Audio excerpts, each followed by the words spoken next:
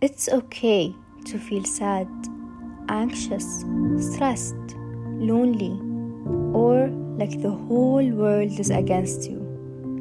But it is not okay to endure it alone. You are not alone. Mental health counselors are here for you. So, let's heal together with therapy.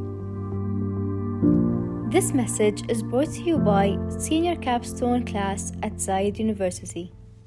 This is a PowerWorks podcast short with Glenn Power and me, James Pikeway. My cousin Richard Bilo, Calgary, Yeah. the detail guy, we just posted a picture. I guess he had a fairly nice Porsche that he sold and it's gone now, so he's very happy about that. But he had his daily drive sitting beside a Lambo, and he said, you know what, I'll still stick with the Volvo. He's got a Volvo Estate, V70. It's a station wagon or an estate car. He loves it. He says, this is the vehicle. Any day I'll stick with the Volvo. Well, take the Lambo, sell it and buy three.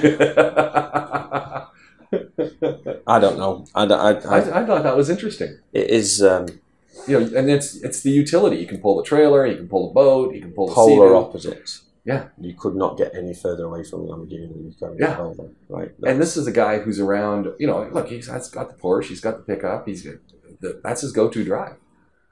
I thought, okay, yeah, but he's around those cars all the time, all day long. Desensitized to it. Yeah, all day long. So it's, we get the similar thing here. Like, I used to love the idea of maybe one day I'll buy myself a Porsche. Yeah. Don't think I would now. Not because I don't like them. Yeah. But because the shine's gone off them, because I see them all the time. Yeah. They're no longer sort of rare. The other day there was 8 of them. It's like everyone's got one. Yeah, and I guess 36, 10 years time, probably not going to have enough money to buy one, and by that point it looks like a midlife crisis. So, Colin's driving.